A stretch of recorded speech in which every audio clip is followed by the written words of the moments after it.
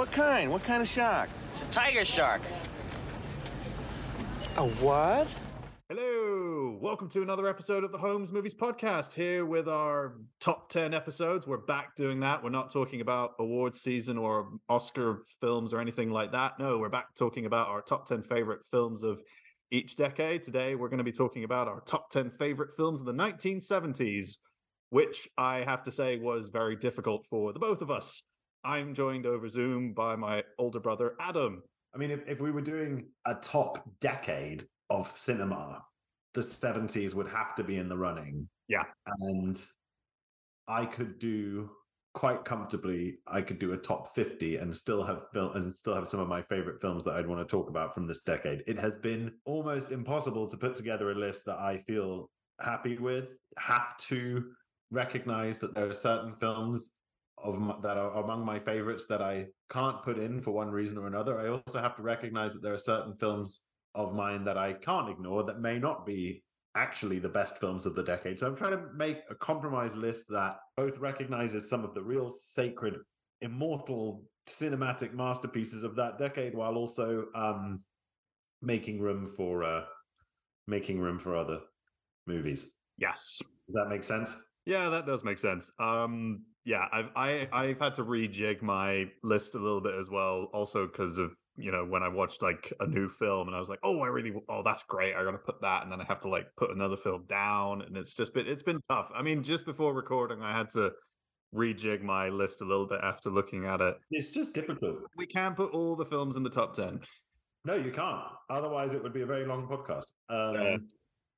It's probably, I mean, for the 70s, it's probably going to, I mean, I have like a top 50 list that I put together on Letterboxd, but I think it's probably going to turn into like it's Letterboxd, right? Letterboxd, yeah. I mean, I just call it Letterboxd. I don't know why. I used to call it Letterboxd, but I'm pretty sure it's now Letterboxd. Yeah. But yeah.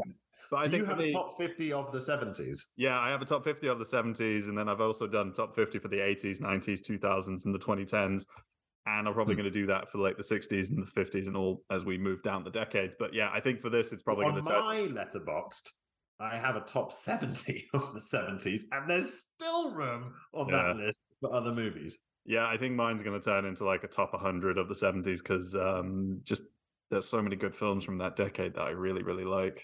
And, you know, some of them are very influential to me and also just inspirational, and it's amazing. It was a great decade for movies. It was a fantastic decade for movies. Yeah, you should. My 70 from the 70s list is epic.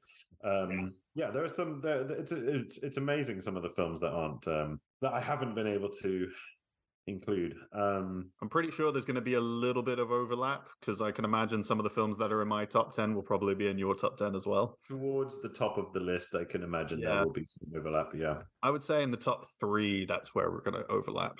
Yeah, it's normally how it happens, isn't it? But yeah, hey-ho, let's see how it goes. Yes. I mean, just a quick word on the 70s. I mean, it's like this is the decade where. I mean, one thing I will say, I don't think I've ever had a list that's more like a top 10 that's more dominated by American movies. And I think in the next few decades and in the decades leading up to this, I have had and will have more foreign films or foreign films, films not in the English language. This one is my list is almost exclusively made up of American movies. Because I think this is the great decade of American cinema. This is where American cinema reaches its zenith because... the new Hollywood era. Yeah, but also you think you have a point where there are enough vestiges of old Hollywood left that it retains some of that magic, but it doesn't retain the strictures of Hollywood and of the 30s, 40s, 50s, 60s, you know, where you have the studio system, where you have censorship, where you have a political conservatism, and you just get such a flowering of brilliant American films in the 70s. I mean, it's not saying that the films that came on before that were bad. It's just that they build on what's already happened to make some really remarkable pictures. Now, the funny thing is that when at the end of the decade, because of Star Wars and Jaws and everything, you know, you enter the age of the blockbuster. So actually the conservatism kind of comes back because it starts to be all about making these hits, you know. Yeah, and also you can kind of blame Michael Cimino and Francis Ford Coppola for like studios coming in and reining in their filmmakers and saying, "Yeah, we do not need to do this shit. Okay, we're going far over budget. We need to have a little bit more control in how many films." Because it's like, I mean, I remember when reading Peter Biskin's book, Easy Riders, Raging Bulls, which is one of my favorite books about film history. And I also would recommend his other his other book, Down and Dirty Pictures, which is about the 90s American independent cinema boom, you know, with Sundance and Tarantino and all those filmmakers, you know, coming up and, you know, taking over Hollywood in that period. That's also another good book. But reading that book, Easy Rider Raging Bulls, it was amazing. Like when it focused on different filmmakers, they would always have like a hit, like a first film that would be like a hit. And then the studios would be like, hey, we love that movie. You made us a lot of money. Go off and do something else and we'll stay back. And that would happen for like a little bit of time. But then they would have like a flop or a film that wasn't like critically acclaimed. And then they would, you know, then they would sort of fall into obscurity. And then the studios would have a little bit more control over their films. And then by the time Star Wars and Jaws came around, and those were like huge, big summer blockbusters. And that was like the beginning of the summer blockbuster sort of, you know, I was going to say I was going to say pandemic, but no, it's like boom, the sort of summer blockbuster boom. And then, you know, by the end of the 70s and then Apocalypse Now with Francis Ford Coppola's film and how that got completely out of, you know, that was a very chaotic shoot. And, you know, Martin Sheen nearly died on the film because of a heart attack. I agree with you. The blockbuster boom, blockbuster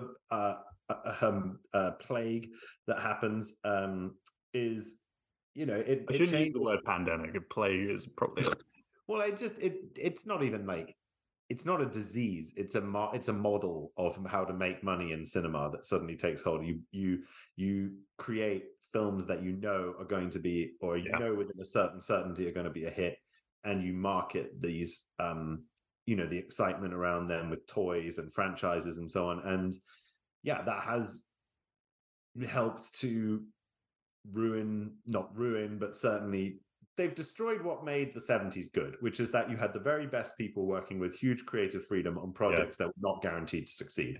And in fact, a lot of them didn't. No. And there were some magnificent gambles that paid off. Jaws, Godfather, and so on.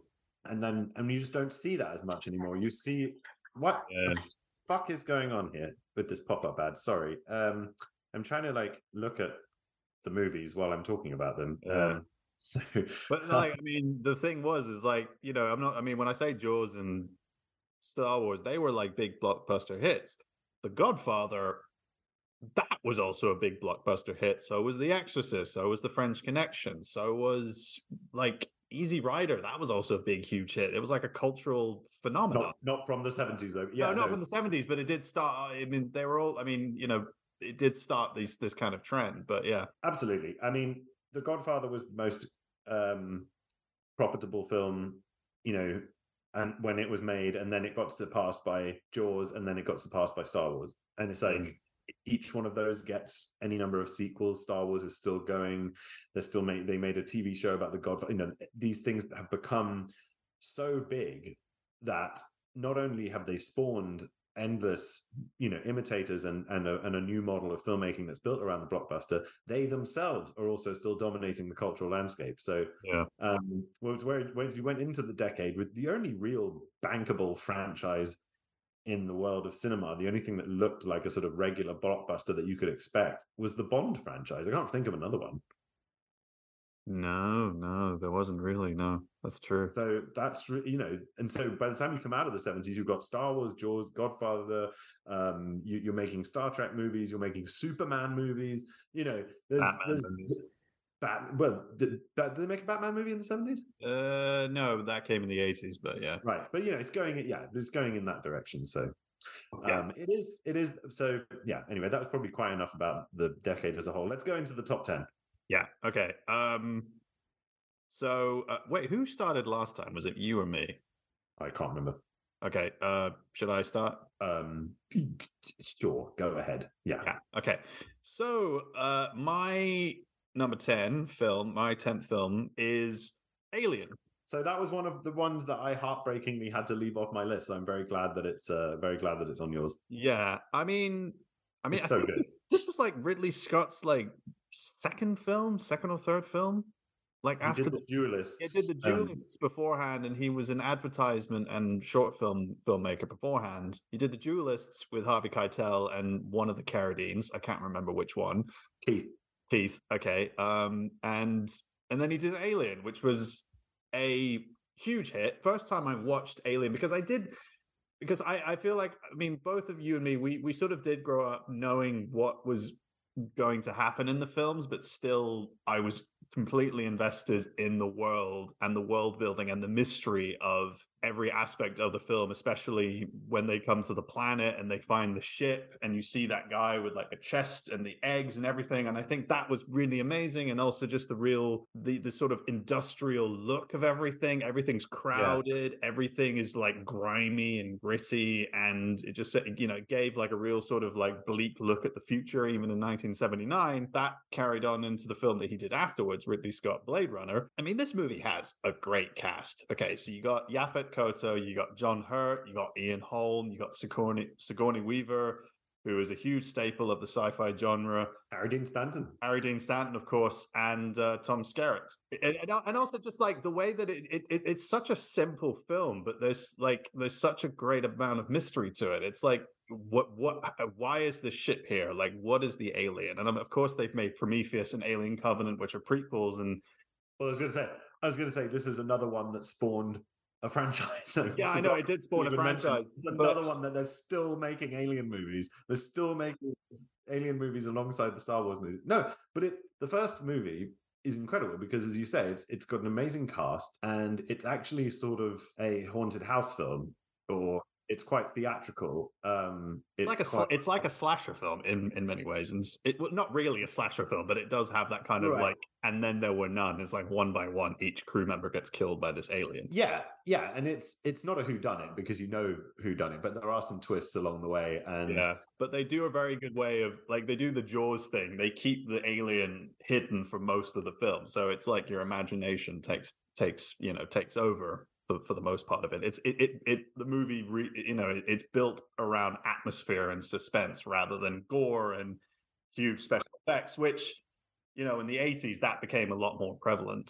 No, of course, and it's everything is done completely perfectly in Alien. And I mean, first time I was lucky enough to see it for the first time on a big screen and at the Prince Charles Cinema, in fact. And like you, yeah, I knew the thing about the chest buster. I knew more or less the arc of the film, but it's impossible not to be affected by it, even when you know what's going to happen. And what I think is astonishing is to think about going to the movies in 1979, watching this and not knowing what was going to happen. You didn't have social media. You didn't have people talking about it. I was like, oh, wait to the scene where they're sitting around the table. You guys are going to freak out. Like, you didn't There's have probably some prat like that in the pub. Like, yeah, you probably had like a Homer Simpson walking out the cinema explaining that or something. To live in a world where you don't know what happens to John Hurt in Alien, that would be an amazing thing to actually go into that film completely cold. And I can't think of that many films that, apart from like Psycho, is like Hitchcock Psycho, that do that kill off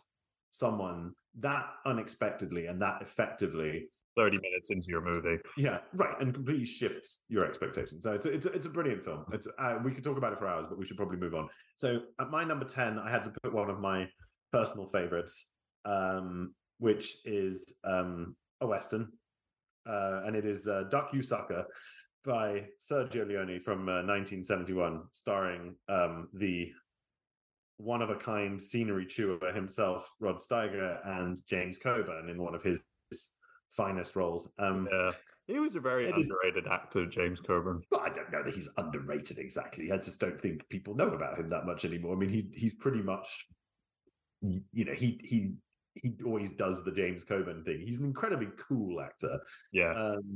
And I think that he nailed his kind of persona, if you want to call it that, or his sort of style. He got that really early and really stuck to it, in some of those early pictures. But he's a mature actor in this film, similar to Pat Garrett and Billy the Kid, another great. Yeah. And I was between those two. I wanted to pick one, but my favorite of those two, I think, is still Duck You Sucker, just because it's so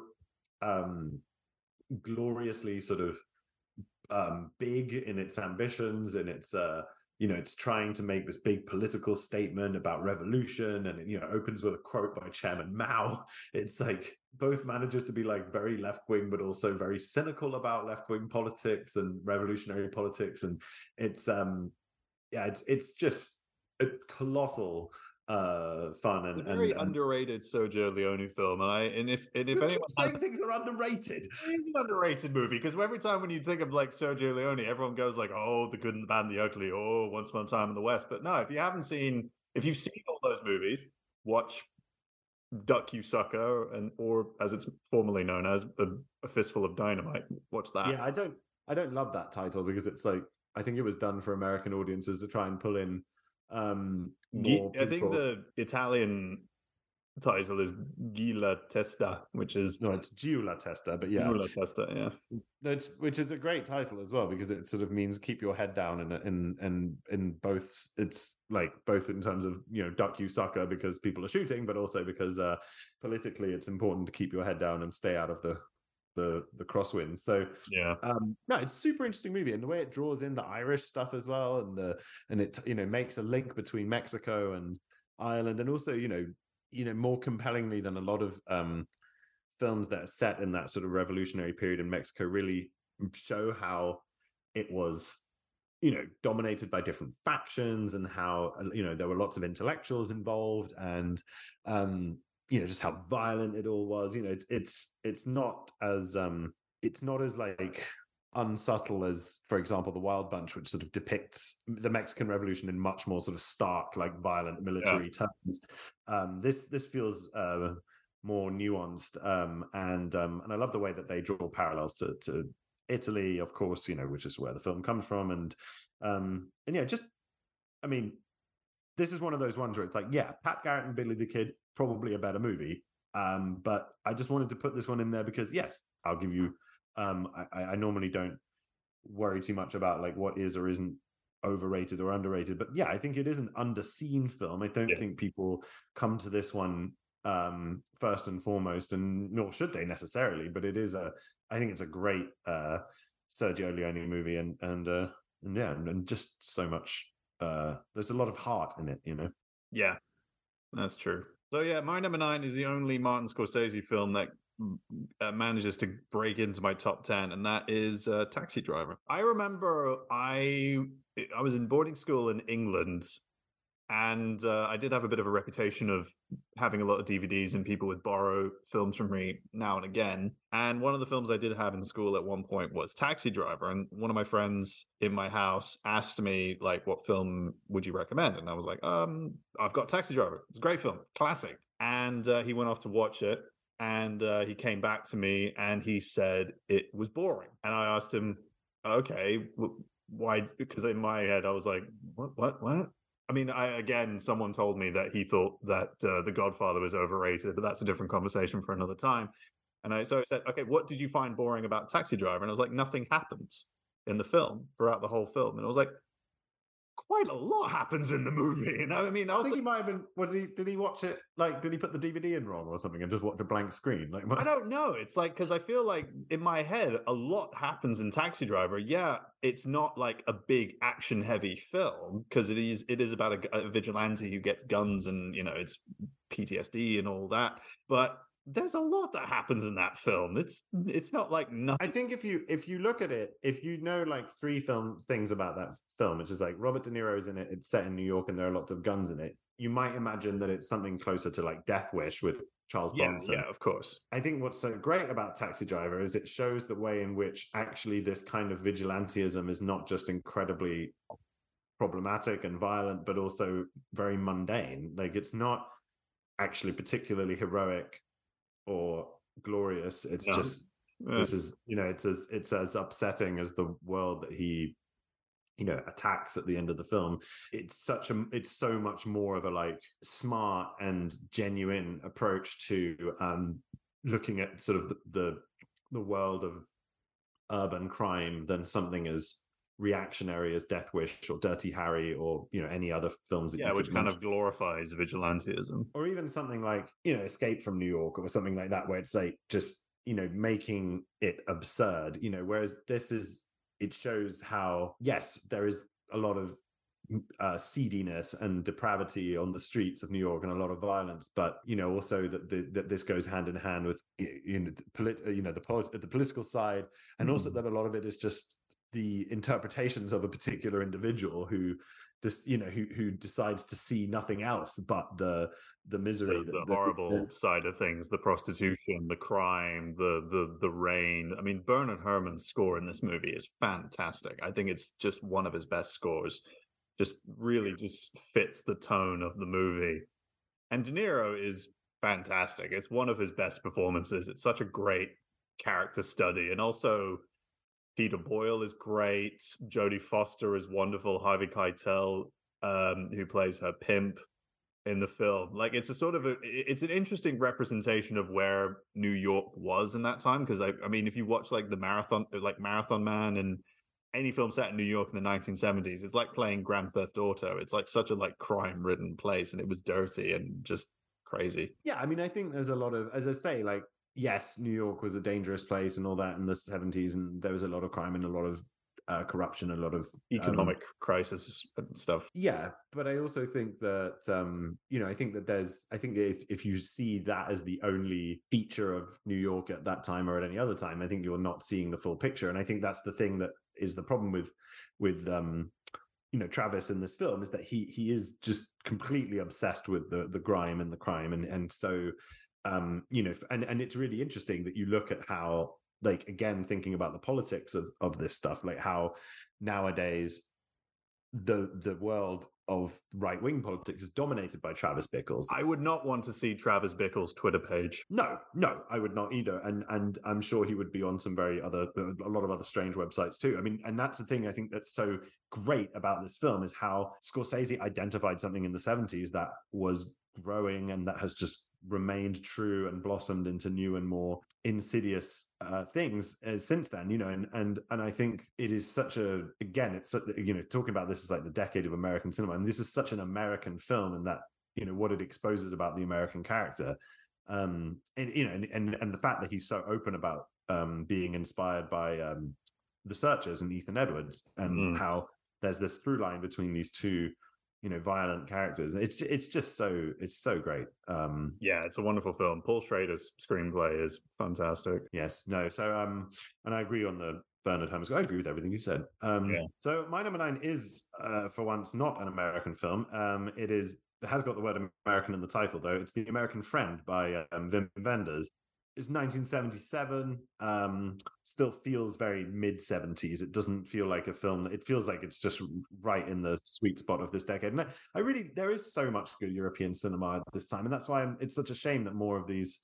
I wish I could put more of these movies in my top 10. Now, I haven't seen that many, for example, by Chantal Akerman. Maybe if I'd seen more of her movies, then there would be more in my. But like the one with the long title that just got to the top of the Sight and Sound poll. But I really like how Europe comes across in 1970s cinema. I really appreciate the way it's, we've now moved into the true, beyond the post-war period, into the kind of 20th century and all that entails. And I love the way that European cinema at this time is often so, it shows you, stuff going on in multiple countries, and The American Friend is no exception, and that brings you all the way to New York. But it spends time in Paris, it spends time in various bits of Germany, especially Hamburg. The way it makes use of the locations is brilliant. Great cast. I do Bruno Gans, Dennis Hopper. Yeah. Sam Fuller and Nicholas Ray. Yeah, right, exactly. In fact, you get Sam Fuller and Nick Ray in the same film is great, but Bruno Gans is just mesmerizing in this. It's Hopper's good too, but it's really Bruno Gans's movie, and he's one of the truly great actors, and he's the amount of poignancy in his performance in this film is so. It's so skillful. He carries a lot on his face. I feel the whole character is there in his eyes and his facial expressions, and I think it's hangdog is a good way of putting it. Truly a magnetic performance. He's incredible in it, and it's got wonderful music. It's got brilliant cinematography, and it's a pretty good little thriller too. While you're at it, I mean, it's not a sort of pulse. Again, I think your friend who borrowed Taxi Driver probably wouldn't like. Probably would have clicked off halfway through.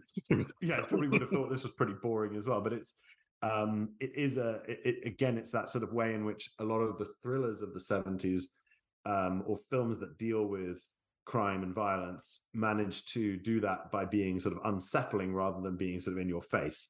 Thinking of The Conversation and by Francis Ford Coppola as well. So I think that. I think The American Friend really fits in neatly to 70s thrillers, and I'm guessing a lot of people won't have seen it. So I'm privileged and pleased to put it on this, on this list, and hope that others will enjoy it to the same extent. What about you? Yeah. I guess it's number 8 now. It's at number 8. My number 8 is a film that's the complete opposite of some of the films that we talked about already. And it's a film I've seen fairly recently that managed to scrape its way in there because of its themes and also just how, awe-inspiring the film is. And that is Rocky. Sylvester Stallone wrote the screenplay to Rocky. He had $103 to his name when he sold the screenplay, and it turned him into an absolute superstar. He had Rocky, he had Rambo, and it was like, the 70s and the 80s were like a real high point for him, and then the 90s were a little bit touch and go, like a lot of those big actiony stars. But the great thing about Rocky is that it's a really great inspirational movie. It's an underdog story. It's a rags to riches film. It's it's about it's the film about the American dream and wanting to just get on top and by punching people, but also just trying to raise yourself out of poverty and trying to be better than yourself. And it's like. And there's a great speech in Rocky Balboa, the 6th film, where he's like, "It ain't about how hard you can hit; it's about how hard you can get hit and get back up and keep moving forward." And I think that whole aspect of it is really inspirational for not just for boxing, but for anything really. And I mean, Stallone. We can make fun of Stallone, of his voice, and we will. Yeah, but I did find out he was born. There were some complications with his birth, so one side of his face does droop. So that's why he does have that kind of kind of voice. So okay, so we're not allowed to make fun of him. Yeah, we're not allowed to make fun of him, but he's great in the film. I think people underestimate him a little bit, and he really adds a lot of his personality and his personal life into the Rocky films, and I can understand how personal this character is to him. And he has gotten into a little bit of a battle with some of the rights and the control of the character, and that's that's a whole different story. But no, his performance in the movie is great. There's one scene with Burgess Meredith, who plays Mickey, who's his, this raggedy old coach, "Get up, Rocky." I didn't hear the bell. And who comes to him and says he wants to train him because Apollo Creed, this boxer played by Carl Weathers, who most people will know from the Mandalorian, who plays I forgot his name in the Mandalorian. His friend. The black guy. I've forgotten his name. Oh no. Anyway, he's the one who's the mayor of the planet. Yeah, Navarro. I've forgotten his name. Anyway, it doesn't matter. He says I want to, I want to give a guy a chance to take on the champ. I like this guy's name, the Italian Stallion. Let's get him.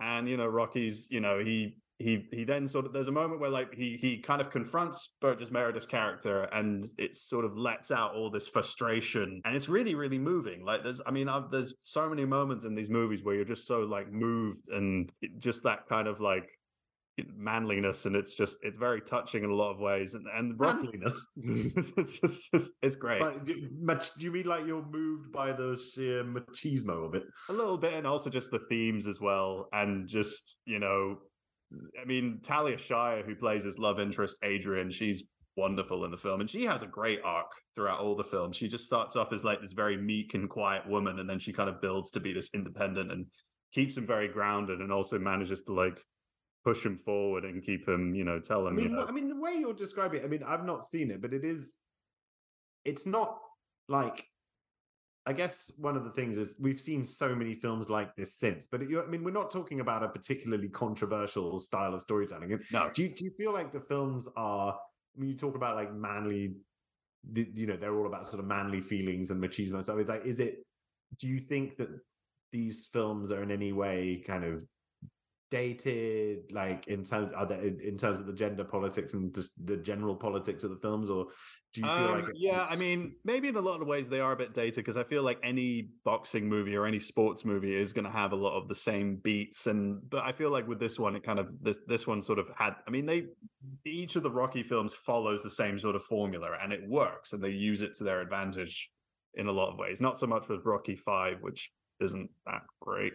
Yeah, I mean, it's always, especially every time when you do these movies, you always are going to like fall into comparing and comparing it to like other films. But no, I mean, I like these movies a lot. I mean, I've become a bit of a fan, and it's yeah. But no, they're wonderful. That you really should watch the first one at least. I'm sure I will. I'm sure I will check it out. And I mean, it is, it's very much kind of a cultural phenomenon, the whole franchise. But again,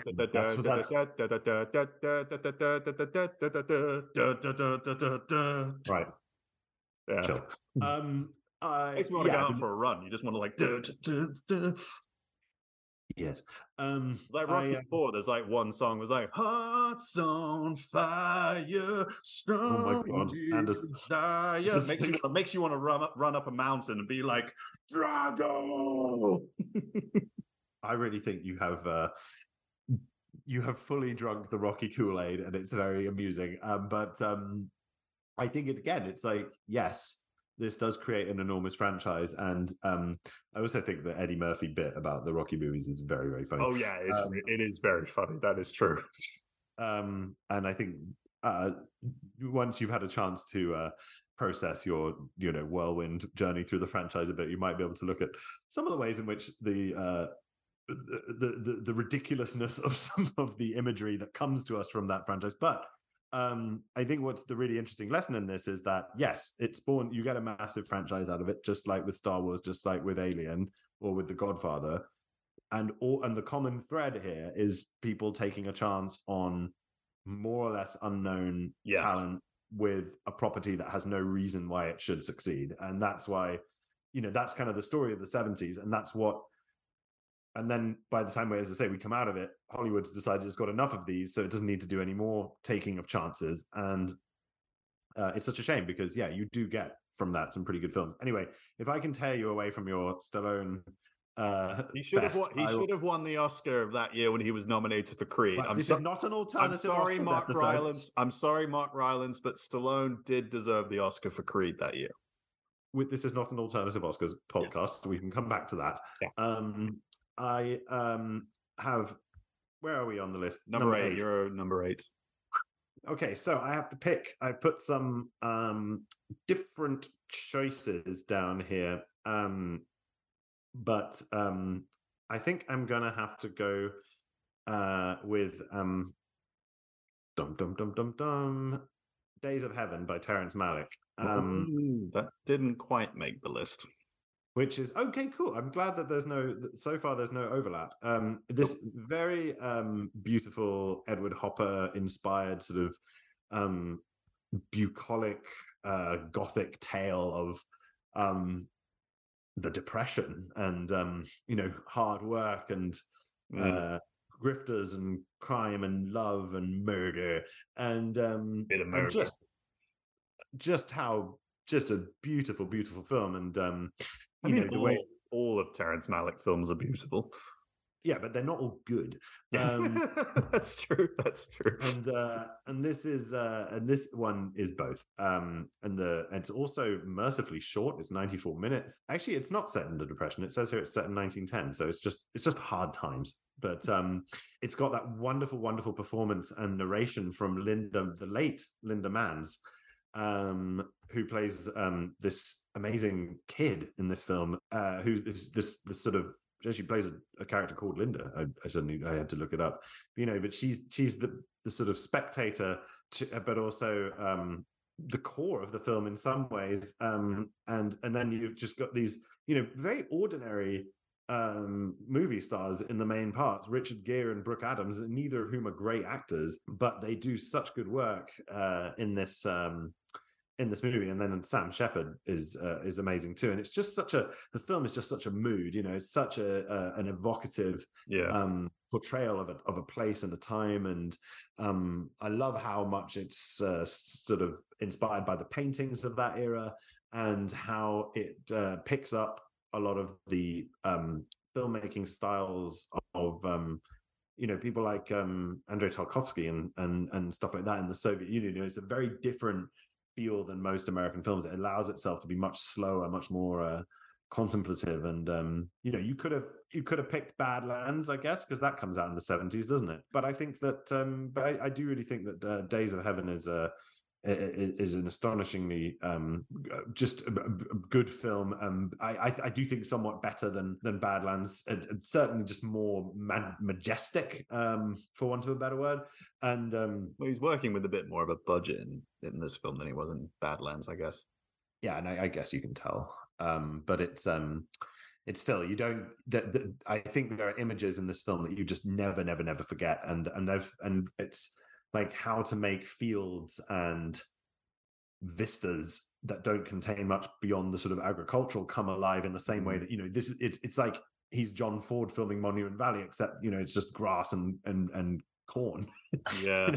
So it's really impressive. And the cinematographer Nestor Almendaros, this was one of his last films that he did as a cinematographer, because he was going blind.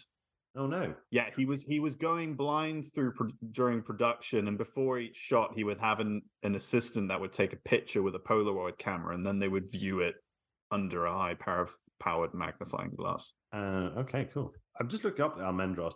He doesn't have a bad CV either, so a lot of good European cinema. But no, I think this film would be nothing without the cinematography. That's fair to say. Yeah, it's just it is a visual feast, even though because the plot is relatively standard. But I won't give it away because it's actually still really worth checking out. So, what do you got next? What do you got? It's not an Al Pacino film. No.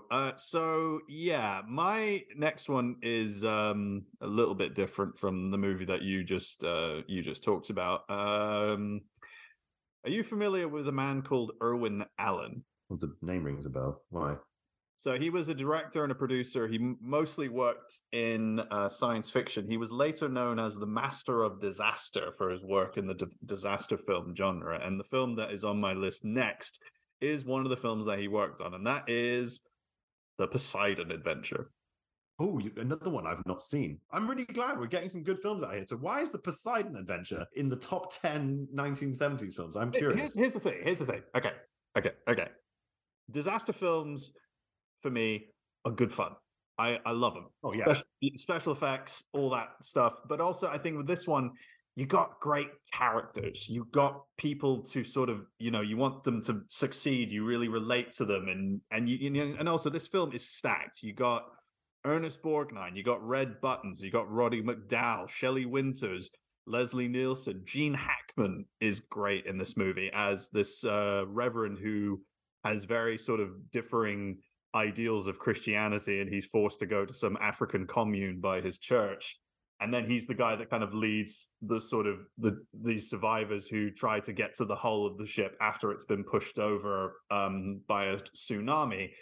And it's just really good fun. And it's just, you really feel like you're in the ship, and it's just so realistic. All the characters are very well written, and they're not like stock characters. They feel you can really relate to them, like I've said, but they're three-dimensional. There's a lot of nuances to them, and it's a fantastic movie. It's so good. I think it was on the Criterion Channel at one point. Yeah, I don't know why I've never taken the plunge, I guess. Is but I mean, you look at the cast; it's hard to argue with. That became a real thing at this time to do like.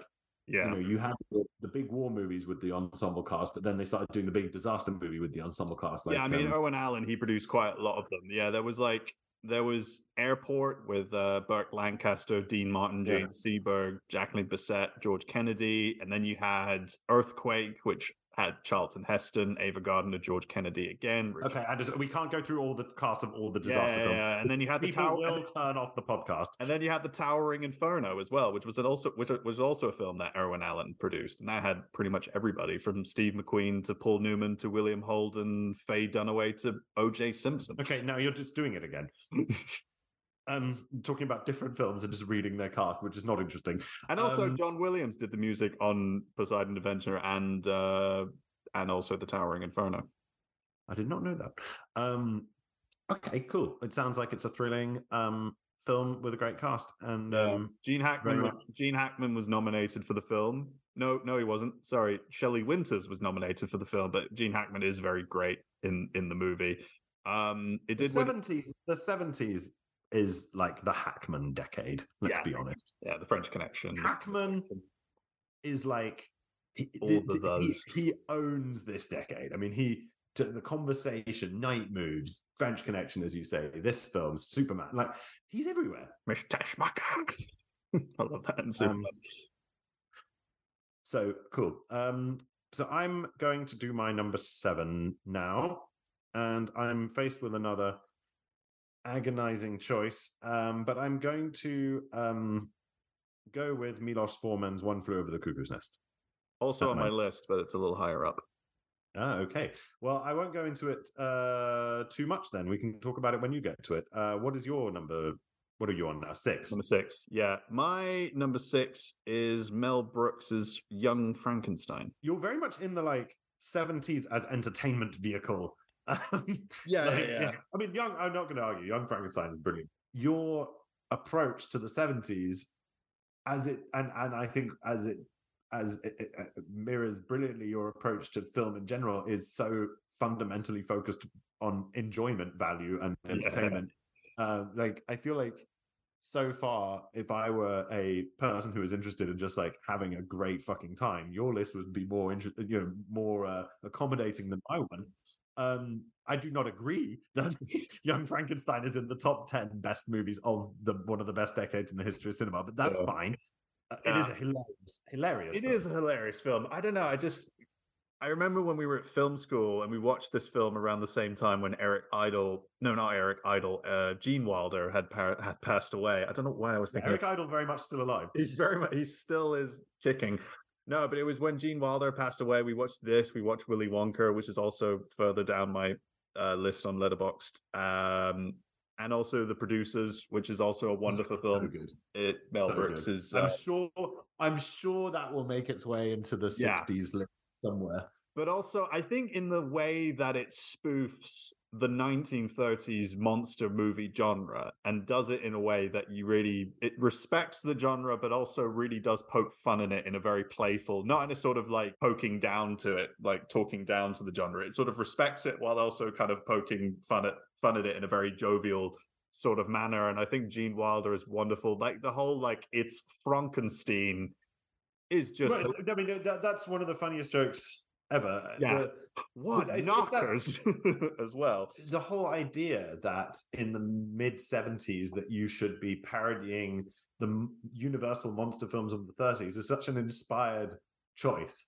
I think it's as good as Blazing Saddles, at least. I actually think I prefer it to Blazing Saddles. I think it just, as you say, it completely nails the genre kind of lampooning, and as you say, it's done without. All the jokes are great. All the jokes, man, they're so funny. Like everything is done so like brilliantly. It's like it's so straight faced. They say like the whole like with Cloris Leachman as Frau Blucher when she goes Ovaltine. I just think that is hilarious. Like every time when they say Blucher and the horses whine or do something in the background, it still makes me laugh. And also like Marty Feldman's character is Igor. So good. It's just, that is comedy. That is physical comedy genius. Like his whole what he does with his body and his face is amazing, and his chemistry with Gene Wilder is so funny.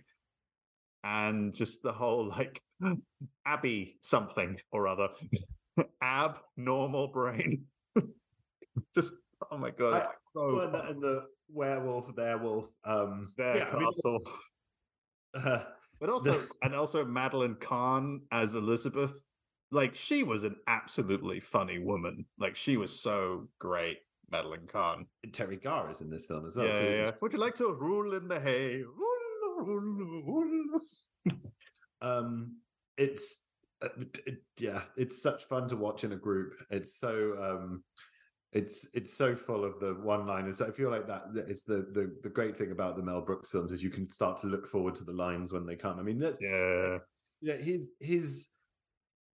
I think there's a bit of a reputation with Mel Brooks for maybe being a bit like it's a lot of shtick, and I think yes, there's a hell of a lot of shtick, but there's also just like genuine like wit in this, and it's and the filmmaking skill is as you say is on display, because you can't make a parody like this without being good at making they use all the sets from the original movies, which is great. It's stuff like that, and just having the smarts to like do that, get the cinematography right, it's really spot on. So good choice. What as next on my list is this is your number 6, right? My number 6 is Barry Lyndon, directed by Stanley Kubrick. But Barry Lyndon, for me, is one of the best films of the 70s. It's right there in the sweet spot, mid-decade, 1975. It is again, not peopled with the most brilliant actors you're ever going to see in your life. Like Ryan O'Neal, not a great actor.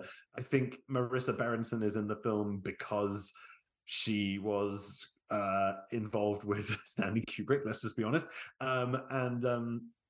It's not like, a film where you're looking at this being like, wow, these Shakespearean performances, but it is a just mind-blowing piece of filmmaking. Like it's a cinematographer's wet dream, that movie. Right. I mean, and this is the thing. I know that the last couple of films I picked, like you look at Days of Heaven, you look at this, it's very heavy on the whole cinematography thing, but why the hell not? We're talking about movies. We're talking about how you can be visually stimulated by a film as well as being sort of stimulated by the drama of it. And Barry Lyndon's got loads of drama. I mean, that's the great thing about this film, is it's also this madcap kind of picaresque journey through 18th century Europe, with this utter scoundrel at the heart of it. He experiences all these different things. It's a great kind of look at that time. I mean, it gets this evocation of a particular time, just as Malick does in Days of Heaven. But I just think it's really well known for two reasons. I mean, I think it's the cinematography and the use of music, both of which evoke the 18th century more than I think any other treatment that I've ever seen. The way he weaves in the classical music and does this, this incredible work to get actual like candlelight and the effects of candlelight onto the screen. And of course, there's great exterior shots of wonderful battle scenes. The costumes are like just divine. There's lots more to come to this film for, but it's I just think it's impossible to disregard. It's Kubrick at his best, and I just couldn't I thought about is this like could I think of a more romantic choice? Could I do a you and maybe get more of my put in one of my cherished films that's not as good, but I just feel like this has to be in there somehow, because it's such a show of what can be done. And remember, he's doing this outside of Hollywood at this point. He's because I'm imagining that this film came right after A Clockwork Orange, so it's very different from that movie. Oh yeah, I don't know where. Interesting to think where it sits in his history, and it is so compelling to think about what would have happened if he had been able to bring his Napoleon project to fruition. But there's a bit of a James Bond connection, because all the production design is done by Ken Adam. Oh fuck, I'd forgotten about that. who also worked with I was about to say Scorsese. He worked with Kubrick on Doctor Strangelove. That's right, of course. And all the lenses were designed by NASA, all the camera lenses. That's right. Yeah, there's a lot of cool stuff like that. That was that was the way that they were able to do the natural light cinematography. Yeah, the lighting, that I don't often talk about lighting when I talk about films, Yeah. but my goodness, the lighting in this is sublime. Yeah, I'm so glad that they like invented a new lens for this film. I feel like the 70s is full of stories like that. Like they had to build a factory in Germany to produce Pink Floyd records and stuff like that. You know, like you don't hear stuff like that nowadays. I love that sort of like we had to make this movie. We didn't know how to film it by candlelight, so we asked NASA to make us like. That's a wonderful story. I mean, feels like of a different time. Barry Lyndon is amazing, and I don't think you would make it the same way now. You couldn't make a film like that now. You can only make it as like a mini series, right? But it really, for me, it feels similar to some of those like epic Russian or Soviet, like Tarkovsky or Bondarchuk. Yeah, Bondarchuk I was thinking of, with War and Peace. So, didn't he do Waterloo? Was that him? He did, yeah.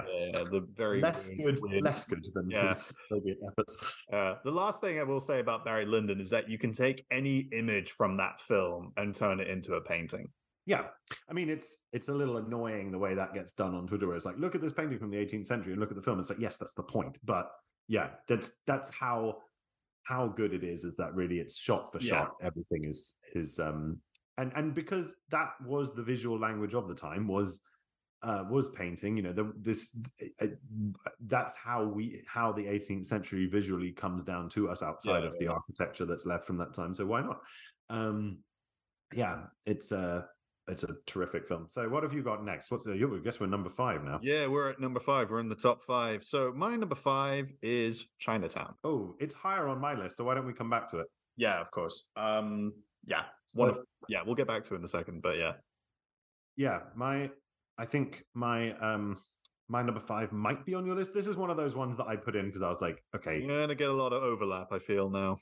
Yeah, this is one of those films where I'm like, I have to have this because it's one of my favorites, and it's Robert Altman's The Long Goodbye. The Long Goodbye is directed by Robert Altman. We have talked about it. Long Goodbye. Yes, you do that every time. I think people are starting to get deja vu now. 1973, Philip Marlowe adaptation. It's an adaptation of The Long Goodbye. Raymond Chandler's Long Goodbye. It has Elliot Gould as Philip Marlowe. It has Sterling Hayden. It has playing Ernest Hemingway. Yeah, basically. Or Sterling Hayden. It has, talking about Sterling Hayden for a second, there's a book of his where apparently like he went on like a big sailing adventure with like his I have that. I really want to read that. It sounds amazing. I'll lend it to you. It's called Wanderer. The Wanderer. I've not read it all the way through. He's an amazing personality, and he's wonderful in this movie. As you say, he plays this kind of Hemingway character. Nina Van Palland is in it. It's just a curious film in many regards because it's not really. It doesn't give you a lot of in terms of satisfaction, I guess, in a lot of ways. But it is because it's based on this. It's still based in that world of Chandler where there kind of aren't a lot of good outcomes for a lot of people, but and the central problem of the film never gets solved, which is what happened to the damn cat. I know, he never get it's a sad aspect of that film. Spoiler alert. I lost a damn cat. But obviously it's got a great plot. It's very interesting as a sort of neo-noir kind of mystery, but really the film is just about how goddamn cool it is. I love Elliot Gould's laid back, no bullshit performances as Philip Marlowe. I think he's along with Dick Powell, he's one of my favorite incarnations of that character. I think this is up there with the very best of them. With Bogart and Powell for sure. It's interestingly, this is an example of the 70s like with, there's kind of two things that happen in the 70s, right? Well, three. There's just original films that are stunning and stand on their own, like Days of Heaven. Then there's films that, create a franchise that echoes into our own time. And then there are films like this one and Young Frankenstein that reach back into old Hollywood. Yeah. And I love the way that the film noir, the private detective genre, is brought into sun-drenched 70s Los Angeles, and the way that Altman uses it to poke fun at, hippie culture and all this other stuff. It's just such a fantastic film to spend time with. Yeah. And again, like, cinematography is great. The Vilmos Sigmund. Yeah, Sigmund is incredible. The music's really, as you just delighted the listeners with. Goodbye. And just I think maybe one of the coolest films of all time. Certainly, in contention. And I think a big influence on The Big Lebowski. Yeah, I think so too. It's one of those movies that came out in this period, and it did carry a little bit into the 80s as well, with films like Cutter's Way, where it did have these sort of noir films with had this, and also Night Moves as well. That these noir films that had that bit of cynicism about America and where the country was. They're almost a little bit stoned or something. They're just they're stuck. They're like, I mean, if you look at the last frame of Night Moves, it's like all these characters are kind of lost in a spiral. Yeah. Night Moves is a good companion piece to this film. It's not as good, but it's definitely in the same vernacular. I think it's if you haven't watched Robert Altman's The Long Goodbye, you're in for an absolute treat. What is next on your list? So my number 4. We're at number 4, right? Just double checking. I guess so. Yeah. Yeah, because my number 5 was Chinatown, but I guess we're going to talk about that. So we'll come back to that. Yeah. So my number 4 is One Flew Over the Cuckoo's Nest. Okay, great. So why don't I say my piece and then you say your piece. I'll say mine. Yeah. Milos Forman, obviously a brilliant Czech director. This is one of his first American films, isn't it? I believe so. It is probably his first American film. I'll double check that. Again, it has so many of the hallmarks of what for me makes some of the great American films of the 70s. A great cast, a more raw approach to a subject that has been perhaps covered before, but never this way, and an approach to the narrative that feels free and therefore gives the film a sense of unpredictability and lightness and joy, even amongst the suffering of it. Like there's something so freeing about so much of the best of 1970s cinema, whether it's Star Wars or whether it's The Godfather, because it's like you just feel like this could go anywhere, and like the scope is endless. And I think the depth and the richness of One Flew Over the Cuckoo's Nest and just how moving it is, it gets me every time. It really is a brilliant film. And Jack Nicholson, who we're going to talk about again with Chinatown. I mean, he's just like, again, just like there are so many actors in the 70s who do very well.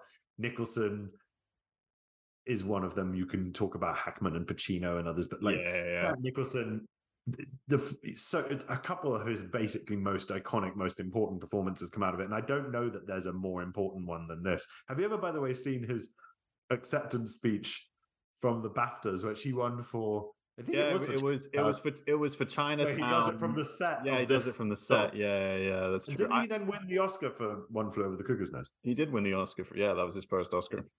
And of course, that's not all, because you have what's her name? Louise Fletcher. Yeah, Louise Fletcher is brilliant as Nurse Ratched. Nurse Ratched. It's not. She's not the sort of pantomime villain in the way you think she's going to be. No, and which I think is great. Just look at this cast. Christopher Lloyd, Danny DeVito, Scatman Crothers, Brad Dourif, who was he was Oscar nominated for this movie as well. Yeah, and then of course Will Sampson playing Chief Bromden, who is oh my God, his performance in this film is so good. Anyway, that's my piece. What about you? Did I miss anything? No, I mean, my little bit of trivia about the film. Ken Kesey was in a hotel and he was kind of zapping through channels, and he came across a film, and he started like he got like about 10 minutes into the film, and then he realized it was this movie, One Flew Over the Cuckoo's Nest, which is an adaptation of his book, and he switched it off because I think he wasn't too happy with the adaptation of it. Because have you read the book? No, but I knew that Kesey wasn't. He didn't like what they'd done with it. Yeah, because the book is told from the perspective of Chief Bromden. Yeah, and it's a lot darker. You know, this film, you know, it follows the same sort of through line, and it follows the same line, but there's a few little changes that they make, but it does get to the same sort of destination. It's a great book. It's a wonderful book and worth reading. I also have his other book, Sometimes a Great Nation, and another book of his. But yeah. No, Jack Nicholson is fantastic. It was like this role was made for him. And you know, and if he wasn't going to, you know, and if he didn't win the Oscar for Five Easy Pieces and Chinatown, he was definitely going to win it for this one. I feel like in this point he had to at least come out of this decade with an Oscar, because he was in his prime at this point. He was at the height. He was at the height of his powers before. I feel like he did fall into a little bit of pastiche slightly. I don't know, that kind of like that sort of like, hey, I'm Jack Nicholson, and that, you know, I think he was still a proper like great nuanced actor, and I think once he kind of fell into that sort of Jack Nicholson persona, I think he became less interesting. I think the last great Jack Nicholson performance probably is maybe Departed or As Good as It Gets, or but even in those two he's playing Jack Nicholson. But I think I agree. I think you don't get near these performances again. Like Easy Rider, Chinatown, Five Easy Pieces is a fantastic performance. Yeah, which actually I've not seen. You should. I mean, it's so good. Yeah, I mean, it's not that I don't like him in The Departed or As Good as It Gets. It's just that, but I think this is his iconic, his best, and his most important performance. And even though, of course, we still have to cover Mr. Gitz, but the scene of him trying to get people to watch the World Series, and you know, it's like that whole thing. Watching the empty screen, and just I know, it's so amazing, and all the way that he battles with Louise Fletcher, Nurse Ratched, is just. I mean, that's like Darth Vader and Luke Skywalker. It's like, you know, a huge battle of wits and status. It's so, it's amazing. And the ending scene of the film is so fucking tragic when like Chief Bromden hugs him. It's so fucking tragic. It's like cutting the cord of the human spirit in a lot of ways. I mean, just looking at what's happening now in the world, it's taking away a lot of people's aspects and ideals and freedom a little bit, and that's kind of what the movie kind of is maybe about. I don't know. You have to read into it in so many ways. I mean, I think there's a lot. There's a hell of a lot to unpack, and it's just at heart just such a good story. And it's and I think we talk about Jack Nicholson, but those scenes, the group scenes, are just masterful. I mean, the all the actors involved in this are put in career best. I think most of the background people in the asylum are actual mental patients, like people who were mentally ill, which I think adds to the authenticity of the film. I think you could argue about whether that's exploitative or not to have actual, patients in there, but I mean, just it's such a rogues gallery of people, and I really like I just some of the, like, I don't know a lot of the other actors from, like William Redfield, for example, who actually died just after this film came out. He's not someone I was that familiar with from other pictures. He was in Death Wish. But like I didn't know him that well. And then who's the guy with the little guy with the glasses? Sidney Lassick. He plays Cheswick. Sidney Lassick. Yeah, I mean, he's also a great character actor. He was in Carrie. He's been in a bunch of movies. Yeah, I mean, he's wonderful.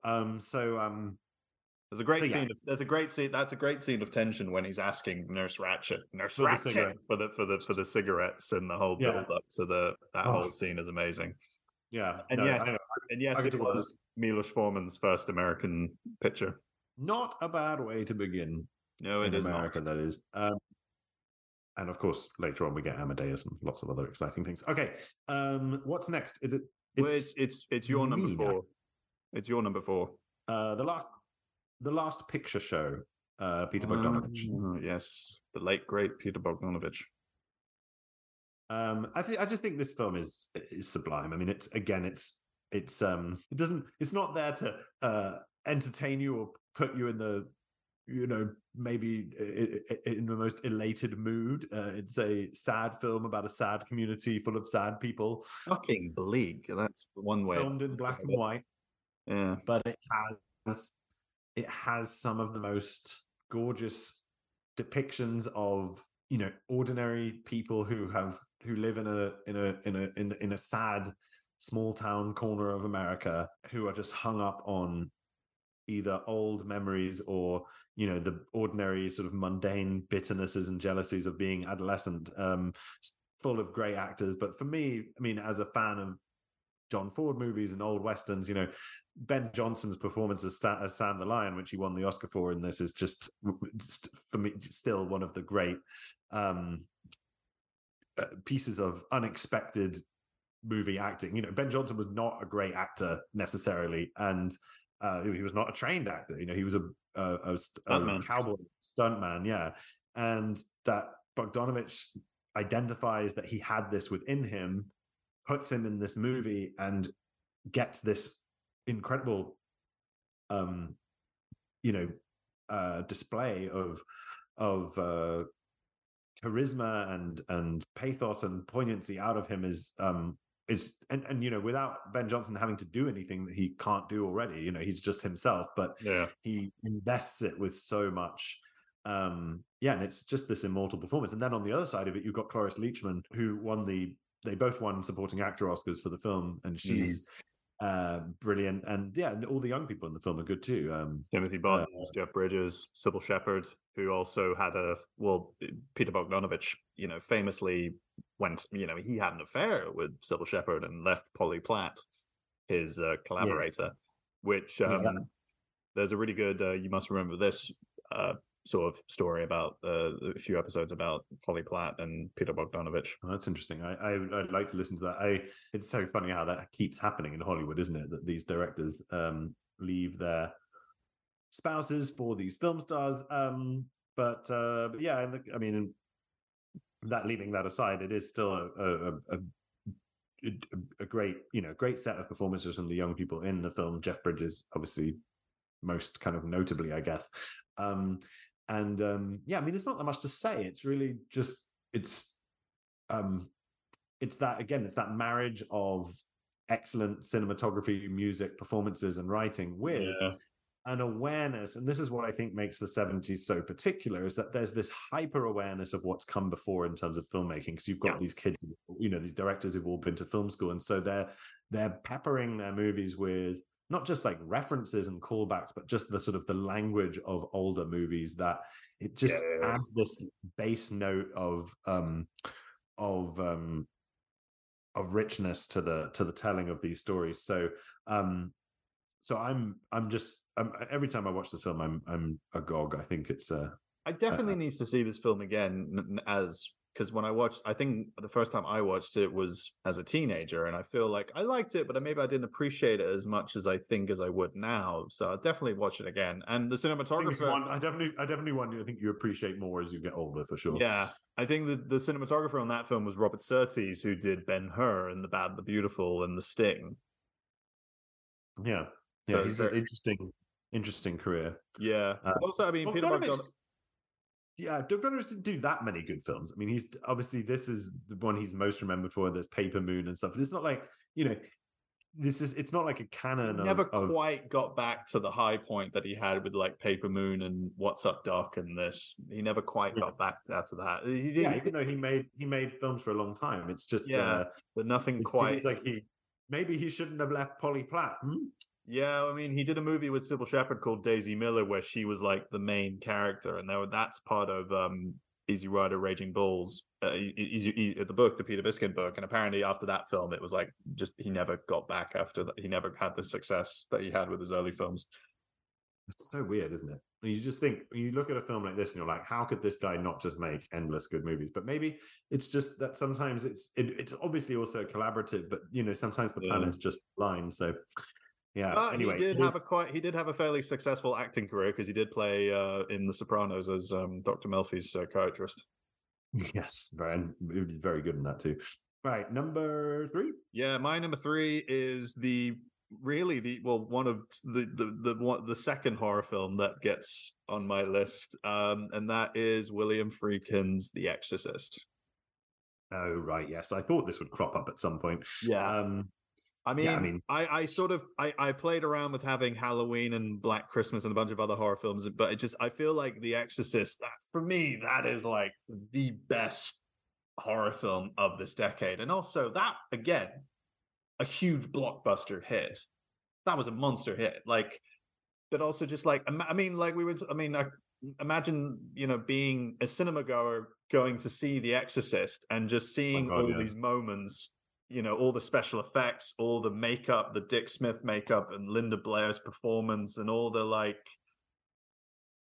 just the real old school horror aspects of that film is just incredible. Like the first time I watched, super creepy. It's so creepy. It's amazingly creepy. It still gets me every time I watch that film. Anytime when she's up in the attic and the candle blows up, it still makes me jump. It's amazingly effective. I mean, William Friedkin, I can imagine he's a bit of a, let's say, I don't know, a bit problematic. I don't know. On this film, he would occasionally fire a gun to get people's reactions.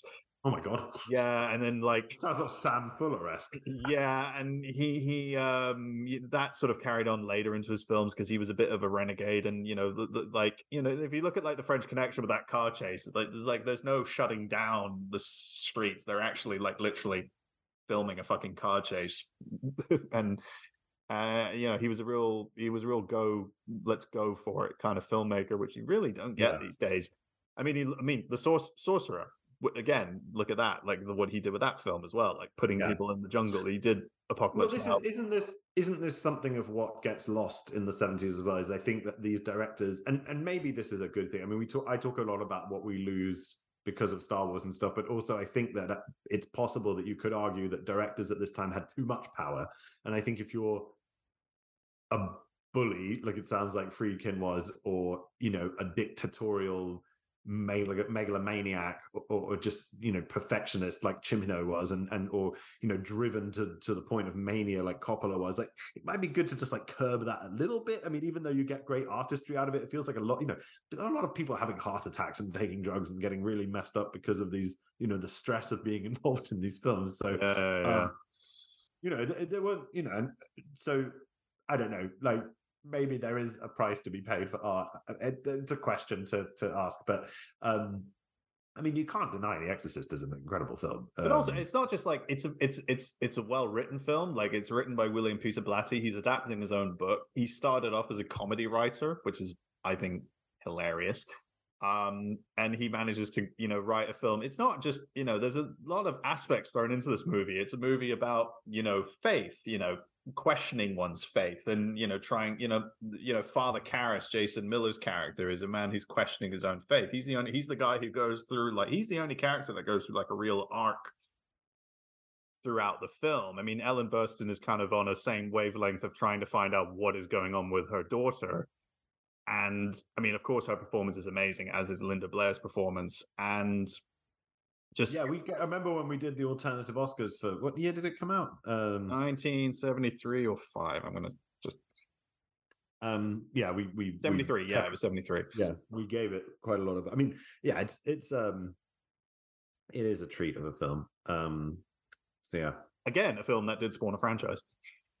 Yeah, this and we're getting a fucking new one, which is being directed by David Gordon Green, who did the recent Halloween films. And I'm not looking forward to seeing what that film is going to be like, given how the last Halloween film he did. I mean, again, Ellen Burstyn and Linda Blair are going to be in the film, and the only reason Ellen Burstyn was in the film was so that she could use the payment that she got for the film to fund an acting program. What, this one? For the new one that's been made. Oh, for the new one that's been made. Well, yeah, that seems like it feels like there are other ways to. I mean, you could just apply for grants or whatever foundations. Anyway, it's her. Not going to tell you how to run your acting program non-profit that she's making or something. Or yeah, I know. I'm sure there are other ways, as I say, of raising the cash. So number 3. Your number 3. My number 3 is Serpico, directed by Sidney Lumet. Yeah, another great New York thriller cop movie. Is it on your list? No, it is not on my list. Okay, great. I feel like we're having less overlap than we thought, which is good. It's very good. And probably means that we're running long. Anyway, I'll try and keep it short. Serpico is a film about police corruption, and Frank Serpico, real life cop who and whistleblower, tries to bring this corruption to light and fight it, and he pays with his, sanity, you might say, or career or whatever. And at the heart of it is and I will not hear any arguments against this, the greatest performance by Al Pacino, I think. Yes. And even though we still haven't talked about Michael Corleone, he's so good in Serpico, which is, as you say, like a great New York film as well. And it's got such heart and soul too. I mean, it's not just a procedural cop thing. It's got such beauty in it, and so much of that is due to the music by Mikis Theodorakis, who is mostly known for doing the Zorba the Greek theme, but who conjures this sort of operatic Godfather style kind of mandolin driven Italian sounding theme that plays in key scenes in this film, as long as some like really lovely kind of low key jazzy stuff, and it's just I remember thinking, coming into the film, knowing it was going to be an interesting performance, knowing it was going to be an exciting sort of thriller, but I didn't know how beautiful it was going to be, how evocative it was going to feel. You talk about character study and stuff like that. I mean, this is right up there, isn't it? With with like Lawrence of Arabia and things like that, and from a really good director too. I mean, Sidney Lumet has a ton of films on his CV, including 12 Angry Men, and he's got a couple of other films that you could legitimately put forward as other top 10 candidates for the 1970s, like Dog Day Afternoon and that's another classic. But I just think Serpico for me is at the top of the heap. And I've really tried on this list to not repeat directors, which is why The Conversation isn't on my list. And which is why I've only picked I've really tried to spread it out. And but yeah, Sidney Lumet is another one of those, like Coppola, like Scorsese even, who could have multiple films in the top 10. This is how impossible it is to pick things from this decade. But I think the good thing about Serpico is that even along with those other films, some of them have flaws. 12 Angry Men is a bit kind of social science class. Feels like a stagey play kind of. Yeah, Network is kind of mental, and this feels like a really just excellent, perfect, flawless film, full of all the right things. Yeah. I would highly recommend, if you're into film history and also just not film history, but filmmaking, I would recommend Sidney Lumet's book, Making Movies. Ooh, okay. Yeah. And there's a very interesting part where he talks about his sort of beginning before he gets to set, and he's like, I get my crossword, I get my croissant, my pastry, I do that, and then I go to set, and then I talk, and this is how, yeah. So I like croissants and crosswords, and I feel like a good start to any day. Yeah. That's how number 2. Now, right? So wait, where is Chinatown on your list? Number 2. Oh, my number 2 is The Godfather. Right. So my number. Wait. This is complicated. So my number 2 is The Godfather is also on my list. Yeah. But it's at number 1. So my number 2 is Chinatown. Where was Chinatown on your list? My Chinatown was at number 5 on my list. Right, forget it, Jake. It's number 5. So what's the thing to do here? We've got to talk about Chinatown. We've got to talk about The Godfather. What's your number 1? Would you want to guess? Well, we've had The Godfather. Oh, Star Wars. Nope. Jaws. Yes. Okay, great. Right. Let's do it like this. Let's start with Chinatown.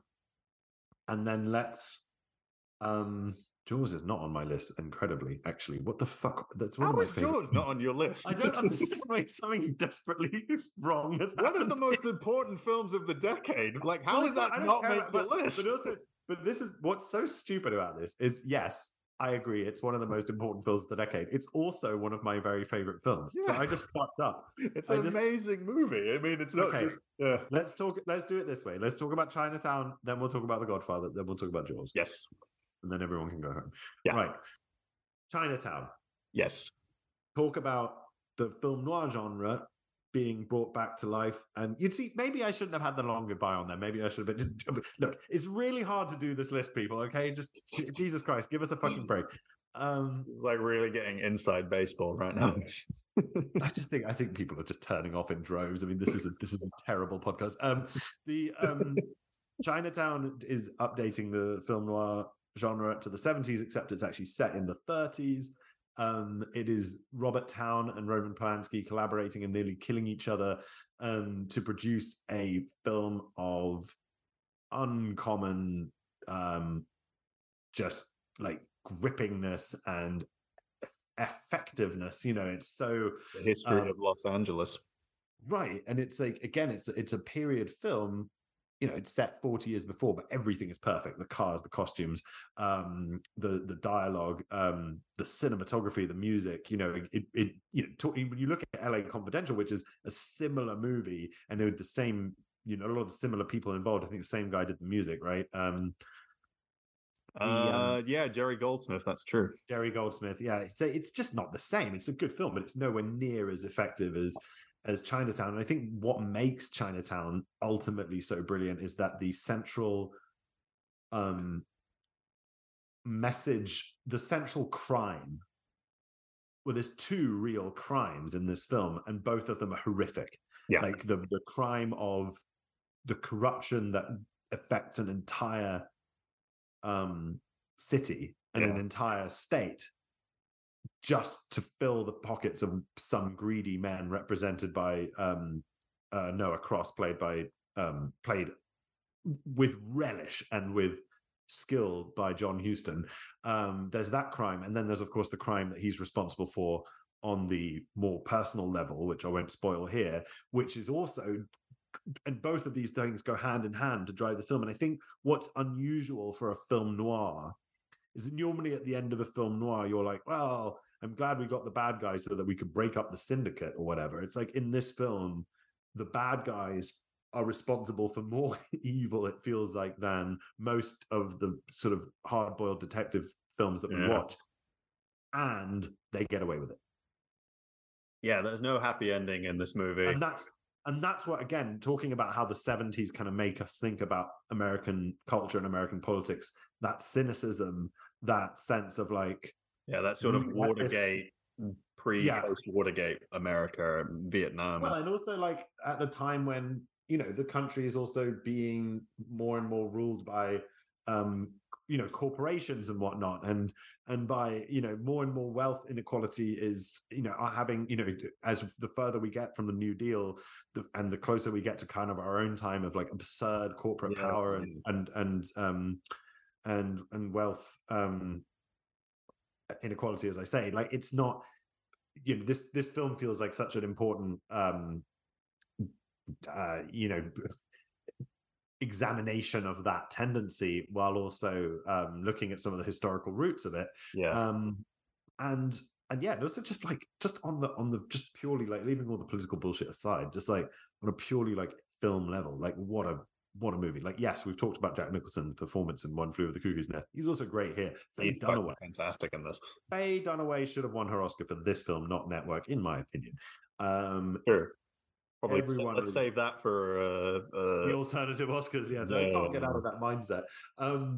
And of course, I mentioned John Huston. I mean, it's just so. It's. I mean, I'm glad that Robert Towne won Best Original Screenplay for this movie, but I do feel like this is one of those movies that should have just raked up so many more Oscars than it should have done. Did you say raped up? Raked up. Okay, raked in. Raked in. Yeah. Right. Sorry, I meant taken in more Oscars than it should have. Right, yes. I think we know what you meant. You just lost the ability to speak. Sorry. I agree. But it did Best Picture after all. Yeah.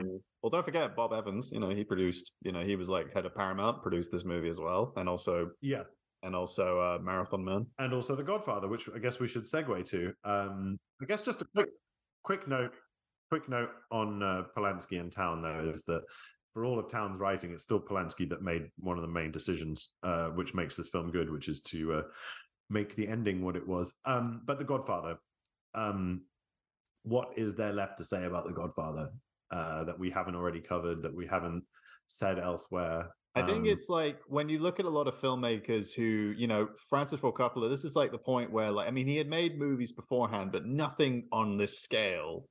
And I think in the way that he was in his late 20s, he had a family, he needed a job. He fought hard for Al Pacino. He fought hard for Marlon Brando. Like every aspect of this movie, you just feel the filmmaker's passion. I mean, today he's making he's got a new film on the way with Adam Driver, his passion project Megalopolis, which is also a film that has had budget problems and he's had to finance it himself. And I'm just thinking, wow, that's a lot of wine that he had to sell to finance that big right. And firing crew members and getting in new people. It's like, I'm amazed that movie actually has got made and is now wrapped. But anyway, that's another thing.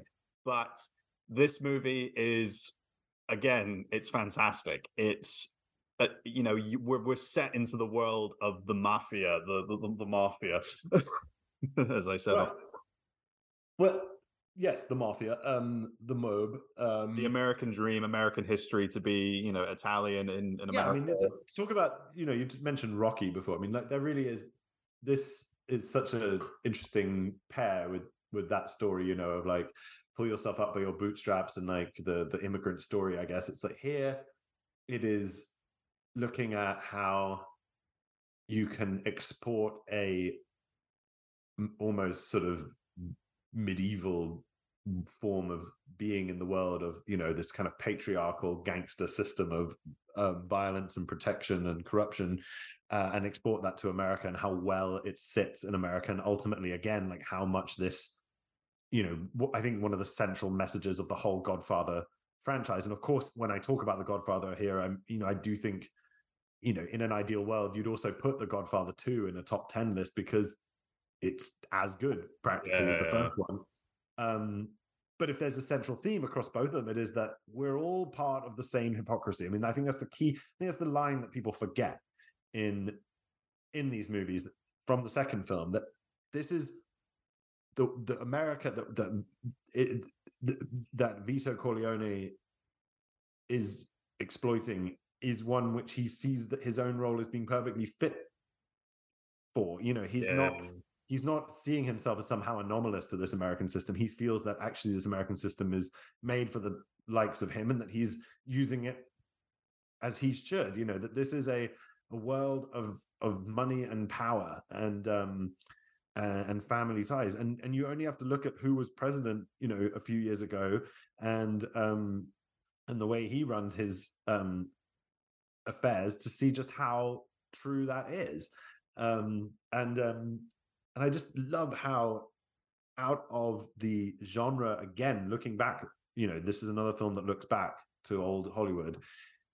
It takes the gangster genre that always felt like it was sort of almost akin to a Western. It's like, this is a very limited world that takes place in very specific areas. And it takes this genre and it makes this huge point about America, and then also makes it about one family and makes it a family drama. And there's just like so many layers to it. And there's so many glorious things that it has to say. And that's before you get to all the technical stuff, all the brilliant acting and the music and everything, you know, that we could keep. But everyone knows about that already. We've talked about that already. But I really think that, like, if we're looking at this as like representative of something about the 70s, I don't think you could get much more true to kind of what we've been talking about all episode, this idea of like how this decade reshaped cinema.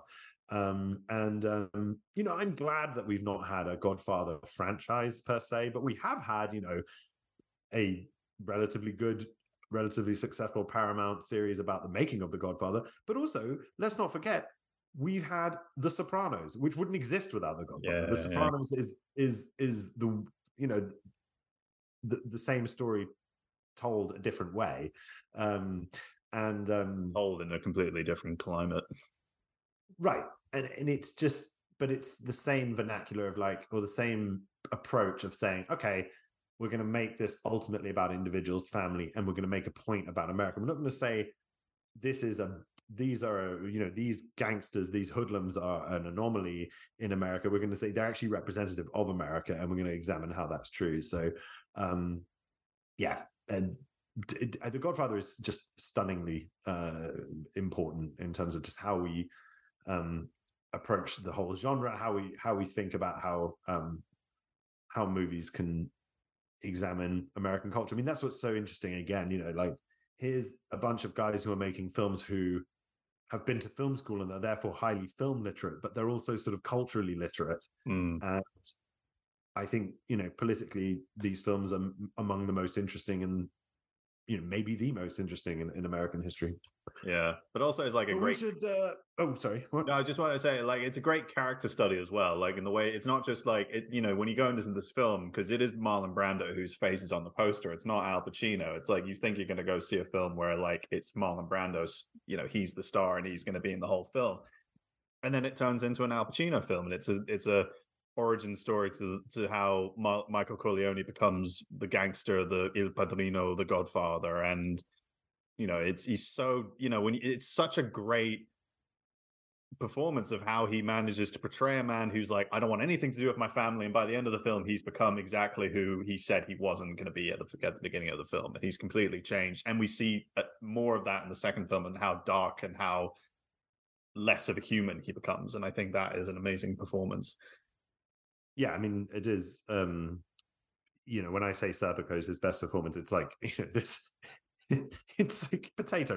Don't take your pick. He gives us in the 70s a handful of the greatest performances that a screen actor has ever given, whether it's this film, Dog Day Afternoon, Serpico. Yeah. I mean, the decision to stick with Pacino was an important one. Now, we have really run long here, so I think we should just knock this on the head and talk about Jaws before we let everyone leave. Yeah. I mean, I have to say, like, I mean, every time I watch Jaws, I'm amazed at just how much it's a great movie, but it's so much more than a monster film about a shark terrorizing a small town. There's so much more under the surface. I mean, of course, like, there's figuratively and literally. It's such a fun film. It's so much fun. It's a horror film, but it's also like a, you know, men on a mission. It turns into a men on a mission movie in the second half of the film. And fisherman death. I just, you know, you really like, I mean, just hearing all the production stories about how it was so cold while they were filming out in Martha's Vineyard, and how the shark didn't work, and how they used that to their advantage, and just like, you know, the panache and the tenacity of Steven Spielberg to fight through it, you know, as a young filmmaker, I think is incredible. And also it's just it's again, like, you go down the list, you see so many instances of that, like films that had to really fight to get made and get made the way they were, and all these, you know, people taking big chances and having a lot of faith put in them. You know, Jaws is definitely an example of that. And I love, by the way, that, you know, my list of sort of cinematography heavy contemplative films ends with The Godfather, and your list of entertaining, like, you know, punch the air awesome movie cinematic like joyrides ends with Jaws. I think it's a great pair, these lists, and I think they show what's fantastic about the 70s, that there's just so many brilliant films to choose from across this decade. And Jaws, and it's funny that Star Wars didn't crop up on either of our lists. I mean, I really Yeah. think you could have, just as easily have finished this list with Star Wars, but Jaws is special, and why it's really hard to tell sometimes why exactly it's so special, but because it's sort of simplistic in some ways, Yeah. and it's hokey. It's Spielberg. Spielberg, as good as he is, has this corniness in him that he can never shake. He has this Capra quality, that makes him almost a bit of an outlier in the 70s. Like, there's no cynicism in Spielberg. There's no political outrage, really. I mean, maybe you could talk about a little bit in this film with the character of the mayor, but not that much. Like, he can't be cynical. I mean, if he can't. I mean, it's funny. Like, I was listening to a podcast and they were talking about the Poltergeist, which is the film that he wrote the screenplay for, and there's the whole like conspiracy theory: did he direct it or did Toby Hooper direct it? And it's like he couldn't have directed Poltergeist. It's like it's completely a dark film, even though it does have those kind of hokiness to it, but it's so dark and it's so disturbing. He probably couldn't have directed. He would have like done like a Raiders of the Lost Ark type film, but set in a suburban house, in a haunted house film set in suburban America. It still manages to be like a suspenseful film, Jaws, but yeah, it does have a lot of that not hammy, but like, sweet, corny moments that we see in a lot of Spielberg's movies. Yeah, it's all about like the guy who's just trying to do well for his community and his family, and there's humor and there's like a sense of adventure and magic even in this, like with the shooting star and stuff. Like there's just like there's little things in Jaws that I don't doubt for a second that the blood and the death and the horror is real, in that sense of like, this is a real, the stakes are really high, but he's not saying anything particularly profound about the human condition. But what he just gives us is a world-class entertainment, like a film that you can sit down and watch anytime, anywhere, and still enjoy it. Like, I don't know how many times I've seen Jaws, but it's at least 7 or 8, and I'm going to watch it another 7 or 8 times, 10, 20 times before I die probably. And it's like,